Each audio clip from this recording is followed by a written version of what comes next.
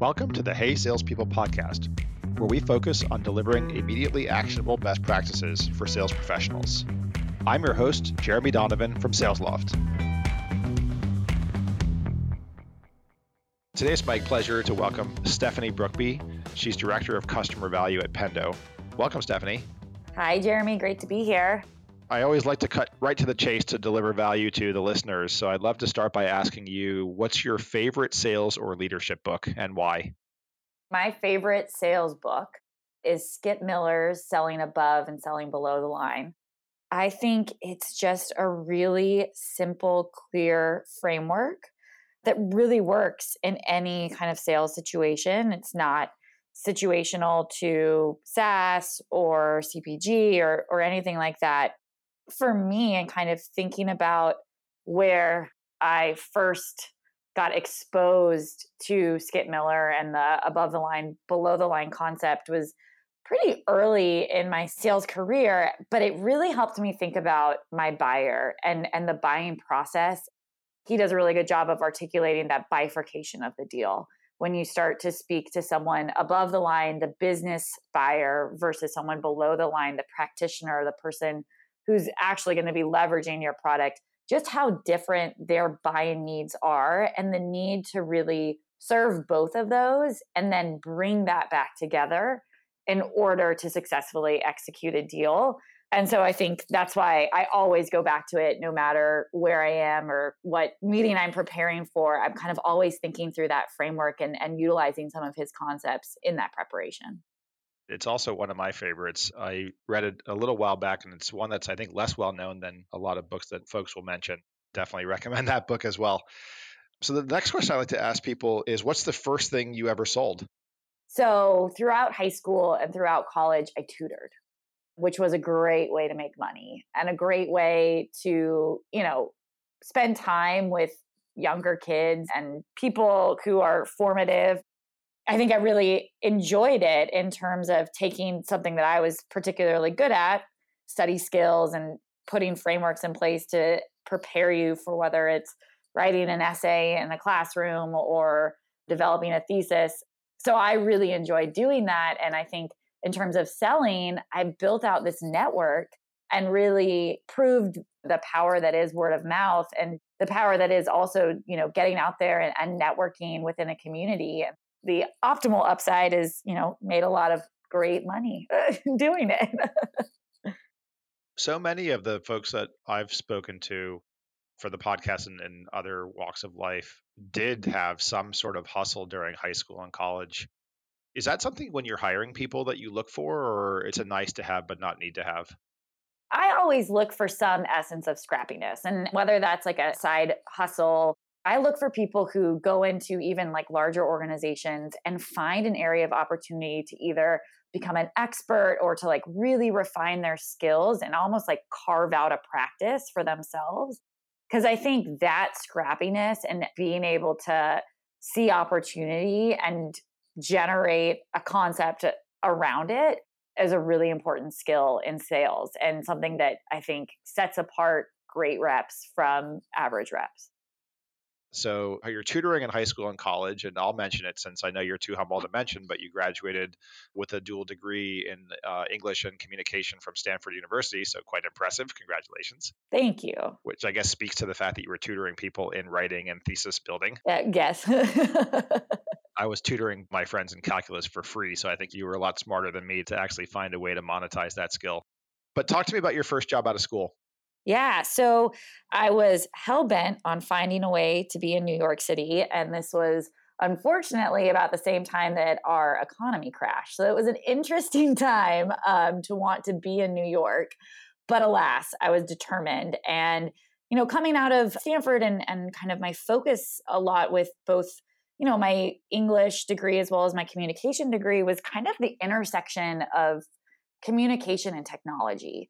And so when I started looking for opportunities in New York, I really gravitated to the idea of being on the ground level of a digital shop and really understanding the opportunities when it came to digital advertising and digital marketing, because I felt very passionately.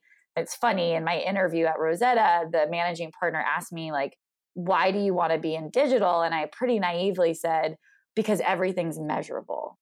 Uh, which at the time in my mind, like that was truth upon entering into the space and kind of understanding just how unmeasurable so much of what marketing and advertising does was at the time, I think was eye-opening. But that's really what drove me to it, was this idea that we could use these channels to really understand and drive behavior in consumers and deliver measurable results for a customer.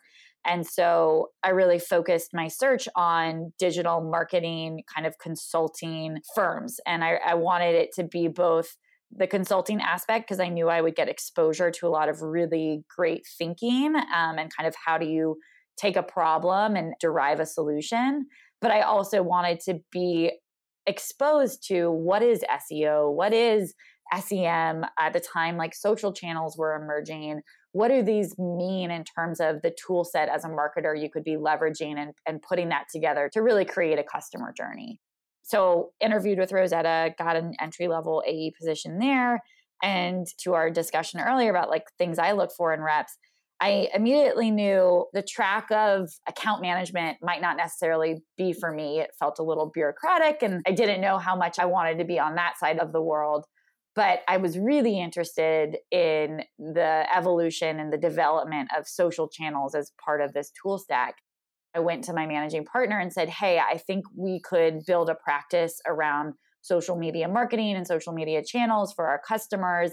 Would you let me kind of build this out and develop a playbook and some skills and practices that all of the account teams could be leveraging here at Rosetta? And she said, yeah, sure, go for it. And so that was a really great way for me not only to get exposure to the platform side of the house and the vendor side of the house of really understanding those platforms, but then also thinking about how do you position this? What's the value a customer wants to get out of these channels? And how do I help them articulate what are KPIs and what are milestones that we need to be benchmarking against to either say, yes, seems naive to say now, but Facebook is a channel that we want to continue to invest in and explore for, our brand. Were you in more of the account management function, or were you also hunting new business? So started in the account management function. And then as a result of kind of building out this social media practice or, innovation center, if you will, I got to be part of a lot of the new business pitches. Do you remember the first few or first one like that? And what was that like? It was nerve-wracking. And, I was bottom of the totem pole. So a lot of what I was doing was building collateral and talk tracks for, a managing partner to deliver. But at the same time, I was brought into those rooms because there were questions around the technology and how it would work with different legal concerns.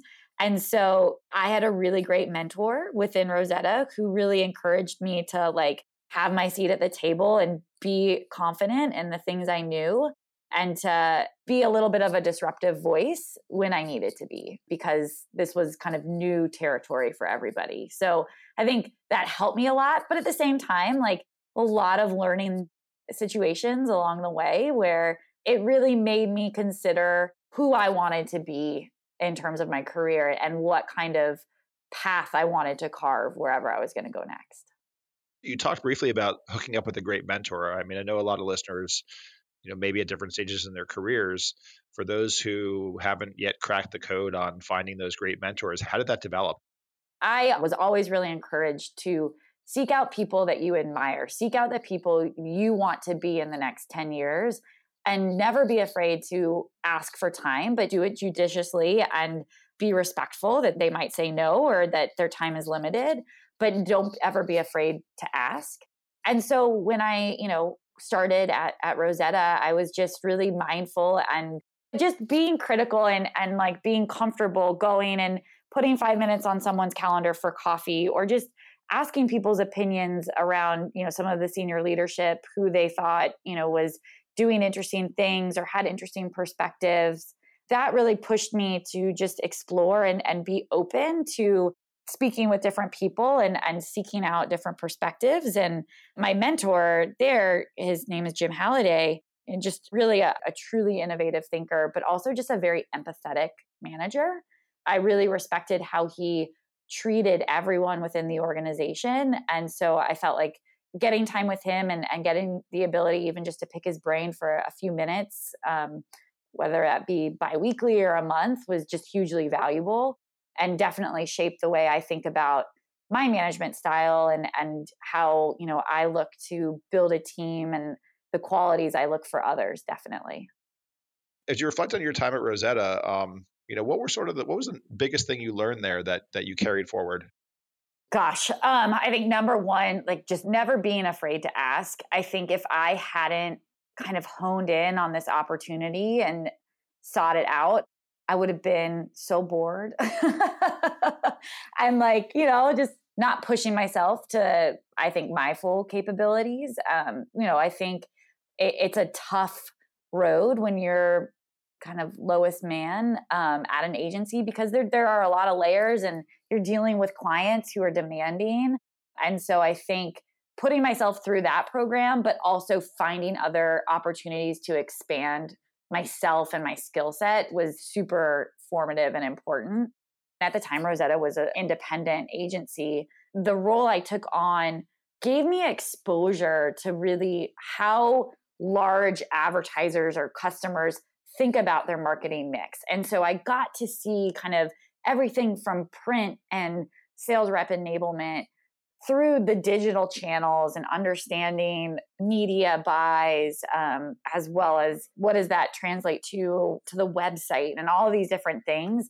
I just felt like I got a really, really great breadth of experience without having to go deep into any of those. But I knew wherever I went next, I could speak to them and have a perspective and a point of view about them.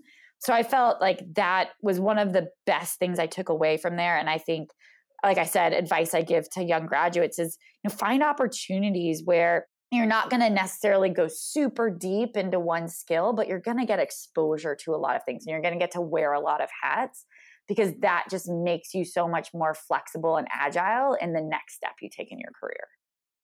Yeah, and so often that is a smaller company thing, that if you go into a big company, you sometimes can't see the forest through the trees, right? That you're turning the crank on whatever it is they need you to turn the crank on, and you don't get that exposure. Absolutely. Well, then you made a move that I think a lot of people would love to move to. You moved to Google, where you spent, I think, 8 years after that. Yes. I'll take you on that journey. I fared almost 3 winters in New York, and that was about all I could hack. And I decided I needed to get back to California. I moved back and was able to stay at Rosetta for, I think I stayed on for about a month and a half, working remotely out there, which I knew was not going to be forever, but it provided a nice bridge. And I was very fortunate to kind of set that up well. But it gave me the opportunity, gave me a little bit of time on the ground to figure out, okay, where do I want to go next? And in my mind, it was either go to a big platform like a Facebook, like a Google, and build a career there, or I want to go to a startup. I was young, not risk adverse, and was, excited about the idea of building something. And I found Wildfire.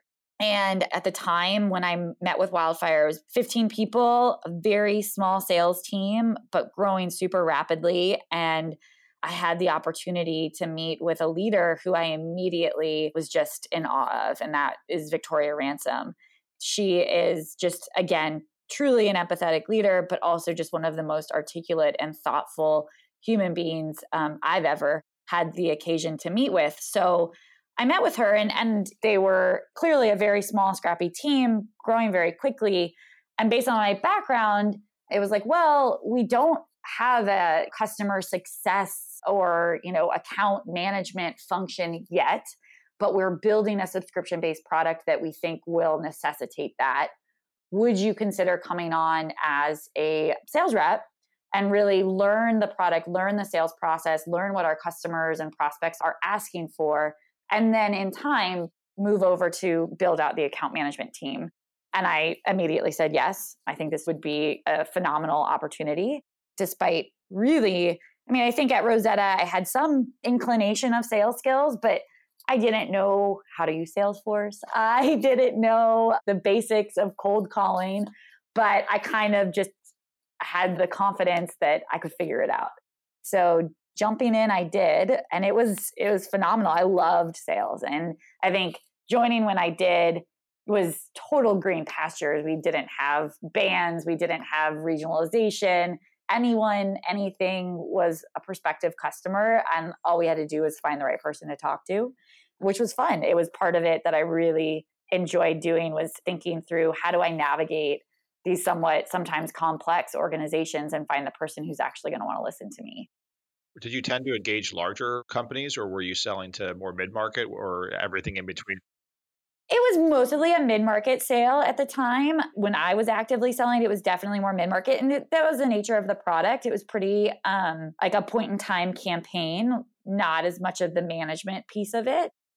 So I did that for, gosh, a little shy of a year as an AE, learned the thrill of the hunt and just how good it felt to close deals. And then the time came, we were launching our new subscription platform, and I transitioned over to build out our account management and account strategy teams, which I think that was a really important moment in my journey towards value engineering, and really thinking about how do we take someone who's gone through a pretty seamless sales process, who understands feature and functionality, how do I translate that into business impact?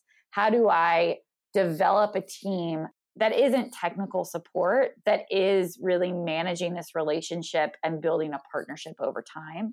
And I think that was a really critical kind of bridge for me to go over, because it was very challenging, but at the same time, incredibly fulfilling. And so that was a really incredible year and a half. And then we were acquired by Google. Got it. So you had already started on that value solutions, value engineering journey even before the acquisition. Yes, we definitely was in motion. So we built up a super strong account management and account strategy function. Months prior to the acquisition, we brought in a new head of enterprise sales, a gentleman named Paul Embry, who was incredibly transformational at Wildfire. One of the first things he did upon joining he started as head of enterprise sales, eventually just became our head of sales, was to build out a sales engineering team and a value engineering team.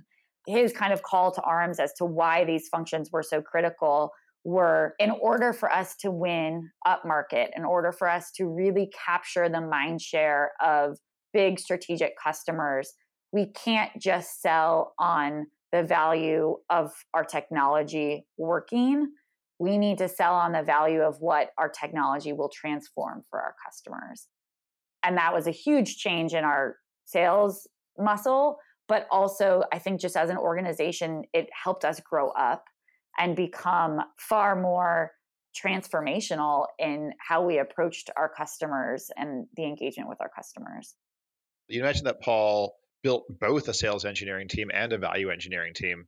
Why not have that be the same team? Why separate that? Really, it's about the constituents that those functions serve. They're absolutely a sister team, right? Like there's overlap and they work best together. They're working in tandem to uncover those business issues, to uncover the outcomes we're trying to drive. Why can't the same person be both the sales engineer and the value engineer? Why does that need to be two different people? I think it's just a different skill set. In younger like sales organizations, those can absolutely be the same person. I think when you get into an enterprise sale, it's really important for those roles to be differentiated, because they're speaking to different people and because their work output is specific to the audiences they're serving. Yeah, I'm with you. And I think the work output is so very different. I think it's also the method by which that work output gets created that I find the sales engineers, or call them what you like, solutions consultants, product specialists, they need to be on call and incredibly responsive. Absolutely. And I think also like creative in how they think about technology. And I feel like the minute you start to mire that in, we need to build out a business case and a business model and collect data endpoints. And I just feel like it's a different mindset and skill set at the end of the day. Yeah, I'm with you. And then, yes, there is some deep work and deep thinking that the sales engineers will do, but the value engineers like really need to put themselves in a cone of silence and think very, very deeply for periods of time about building out these value decks. So you're in this company pre-acquisition by Google, and Paul comes in and he says, "Let's build out this function." Had anyone been doing that before, or you had to kind of craft that?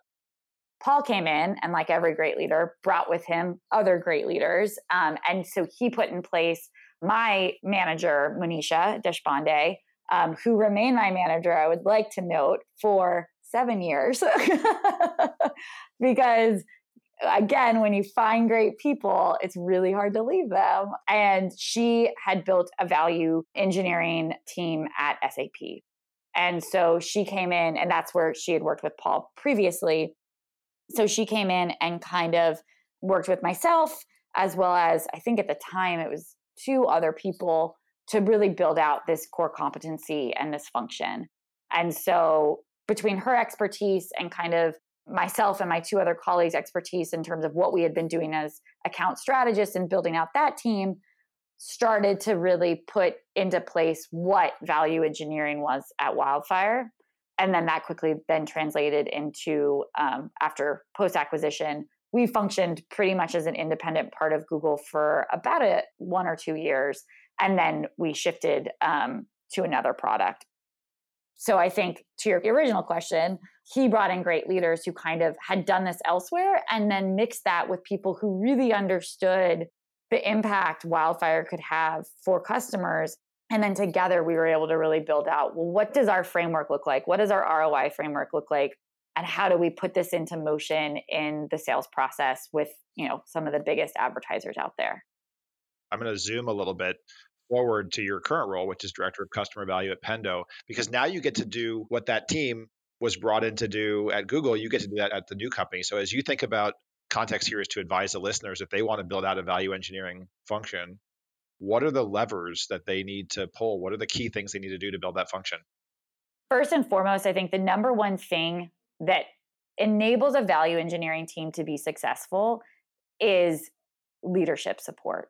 And I'm talking all levels of leadership: sales management, customer support management, all the way up to the CEO.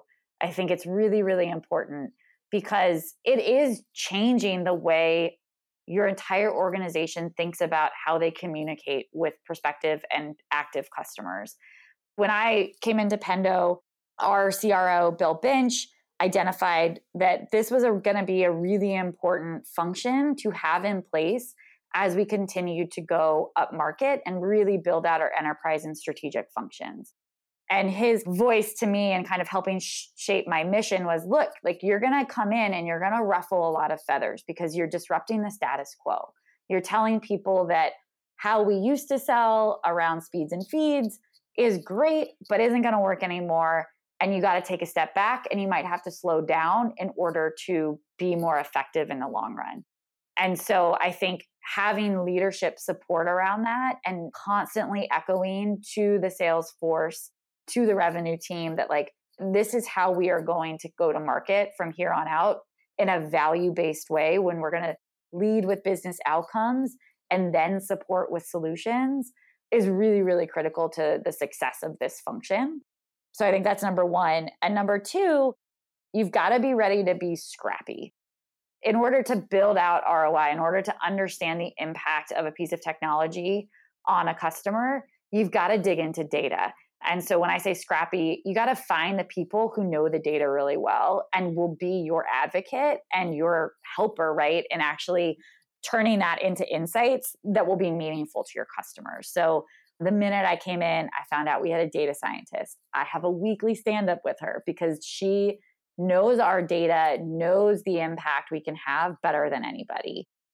On top of that, I wanted customer stories and understanding how customers are stretching the limits of a platform or getting the most value out of the platform, also super critical. So even though the majority of my focus, I would say, is pre-sales, being closely aligned to the post-sales team who lives and breathes our customers was also mission critical to the success of myself and really getting in and understanding what this narrative looked like. Lastly, was partnering really closely with customer marketing and our marketing team, because I wanted to make sure everything that I was doing on the front lines in active deals was then being translated into how we thought about our positioning and really how we thought about being top of mind when it comes to our enterprise and strategic customers. That's all been like the framework or the things I needed to have in place to be successful. Like every great startup, it's just about hustling and, doing more than you ever thought you could do in the span of 10 hours. How does this go down? There's some point in the sales cycle that an AE would pull you or someone on your team in to engage the customer. And then you are going to, I'm guessing here, but tell me if I'm right or wrong, but you are going to then ask some questions that benchmark, I guess, their current state and where they want to go in the future. Yes. And then you've got assumptions that you want to agree with them on, what is the associated business value associated with particular use cases or levers. All correct. So typically, I like to think about when to engage a value consultant is really after we have line of sight to budget. So as long as we know, and what I mean by that is not that it's a particular figure amount that we have to hit some threshold. It's more important to me, and especially in the space that we're selling in, a lot of the times, people are very leaned into our product and to what we're capable of doing. They've never bought technology before. So they don't even know the steps that they're going to need to go through. And so I always ask our reps, I need you to qualify that there is budget in some way, shape, or form, that we know that there is a buying process and that we are on that road, or else we kind of need to take a step back, and we don't want to confuse the situation by starting some of these motions too soon. So that's my biggest thing is we just need line of sight that we have confirmation that there is a buy that will take place at some point in the near future. You do all this work, and then I would assume the deliverable is some sort of a conversation guide that you would have with the economic buyer. Yeah. So we get brought in, we do a lot of discovery, understanding what's the language of value we need to report back in, what are the kind of critical things that we need to see and showcase. I usually come back with an Excel or Google sheet of data inputs I need from the customer. And it's a great check in the sales process of how leaned in are you in this? Because you're going to have to do some work in order to really build out and justify why this piece of technology is going to be critical. It's an important step, and we start the process of transfer of ownership at that point. Typically, at this point, an NDA is in place because a lot of times in our sales process, we're asking to see the customer's technology as we think through how Pendo would be embedded and live within their customer experience. So usually that's already in place before I get involved. And so then they're gathering data. I'm gathering the critical benchmarks we have on our side. I then build the actual financial model that says look, over this time span, this is the kind of impact we think we're going to have. And then it's a conversation with the champion who's been helping us collect these data points in vetting and ensuring this is where we want to go with this. And then we are co-presenting with this champion to, whether it be one economic buyer or several economic buyers, that business case, and jointly presenting the justification. And I think that is super important because, as we are presenting forecasts on financial impact for someone from the prospective customer side to say, yes, I believe in this, and this is what I know to be true, is really important and absolutely enables this to become a joint process and a joint deliverable, and not something that we from Pendo are just pushing onto our customers. I think you just mentioned something that the devil is so much in the details of is the co-presentation. Then they don't question every assumption behind what you have created. Exactly. And even when they do question it, then you have someone from their team saying, I vetted this with so and so and so, and can really stand up to it. Whereas if I was just presenting it, I don't, I might have some insight into where this data came from, but I don't know the whole story, and I don't know who's important versus who's not important. So it's really an important piece of this puzzle. Awesome. Well, if anyone wants to get in touch with you to maybe join your team or wants to learn more about value engineering, how should they get in touch with you? LinkedIn, best channel for me. I have eschewed a lot of my social media roots. So yeah, absolutely. Find me on LinkedIn. Once again, I'm your host, Jeremy Donovan from SalesLoft. Laura Hall is our executive producer. Our artwork is by Greg Klingshirn. This episode was edited by Peter Lopento. Subscribe to us on your favorite app to learn more immediately actionable best practices from our awesome guests. Thank you for listening to the Hey Salespeople podcast.